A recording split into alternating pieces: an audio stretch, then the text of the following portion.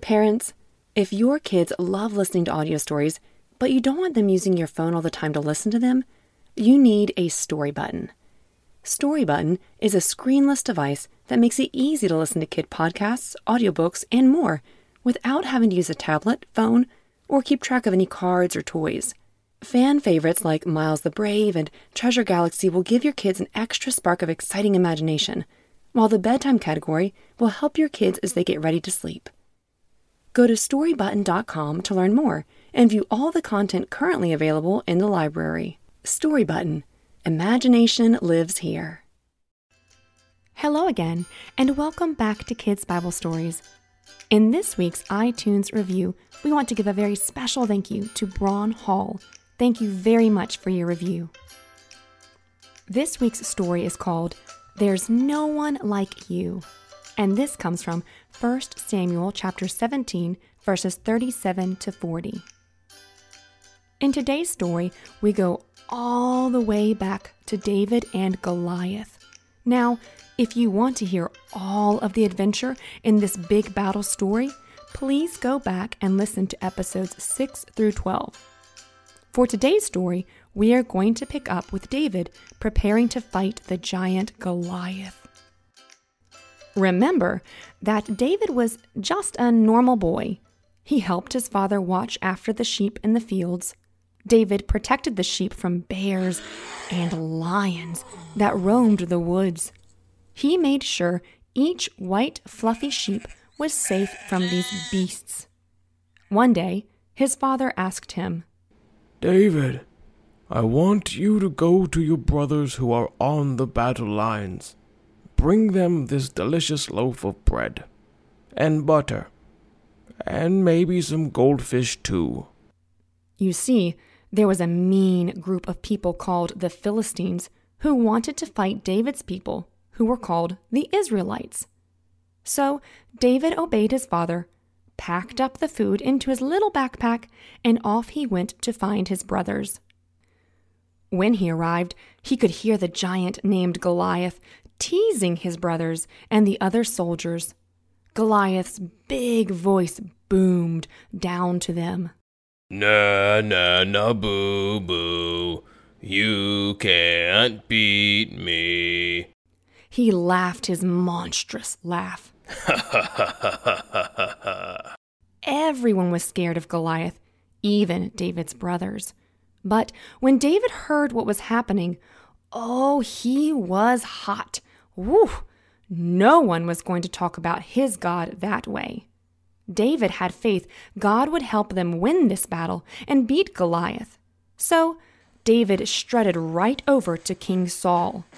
David told Saul he wanted to go fight Goliath. If no one else was going to do it, he was. Saul did not think this was such a good idea, for David was just a boy. But Saul agreed and said to David, "Go, and the Lord be with you." Then Saul dressed David in his very own uniform. He put a coat of heavy armor on him and a shiny bronze helmet on his head. David strapped the long, sharp sword to his coat and tried walking around because he was not used to them. You see, soldiers wore this clothing to protect themselves when they fought, and David wasn't used to this. He was not a soldier. He was a shepherd. So he walked and walked around, trying to get used to the new clothing. David said, "I cannot go in these," he said. "I am not used to them." So, piece by piece, he pulled all of the heavy armor off and gave the sword back to Saul. Then he took his own staff in his hand, chose 5. Everybody, count to 5 with me. 1, 2, 3, 4, 5.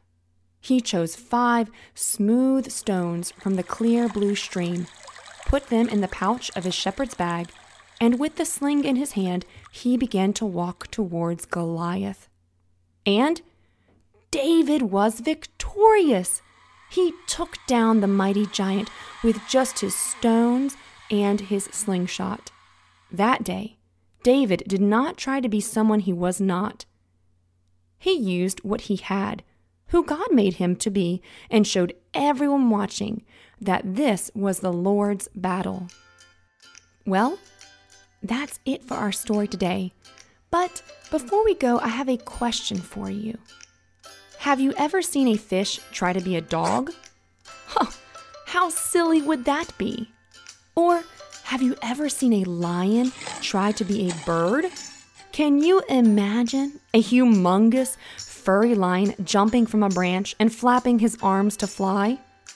Do you think it would fly? Pfft, of course not. He cannot fly. He is not a bird. God did not give the lion wings. God made him to be a big, strong lion, the king of the jungle. All of this sounds silly to ask, but a lot of times we end up doing the same thing. Instead of being proud of the way God made us, we try to be like everybody else. Maybe your brother or a friend is really, really good at playing soccer or basketball, and maybe you are better at drawing pictures or singing. Maybe your friend is really good at writing incredible, adventurous stories, and you are better at building giant, beautiful towers. Tell me right now something that you're really good at doing.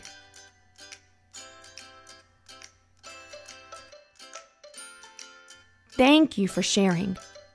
You see, sometimes you are going to be better at things than other people. Sometimes you might be equal in doing things like others.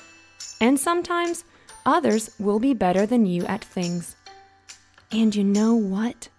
That is okay. God made each of us special. If David tried to be the way the other soldiers were, wearing heavy armor and fighting with the sword the way they fought, then maybe the fight with Goliath would have ended differently. Instead, he knew who God made him to be. He was better at slinging rocks in the slingshot than running with the sword in his hand. God wanted David to be David, and the lion to be a lion, not a bird. Who do you think he wants you to be? That's right. He wants you to be you. Shout out your name right now. That's who he wants you to be. God gave you special talents and purpose that only you can do. Do you know that there is literally no one else in the whole wide world like you? You have a special way you think, talk, and act. You have a specific family and a special place you live.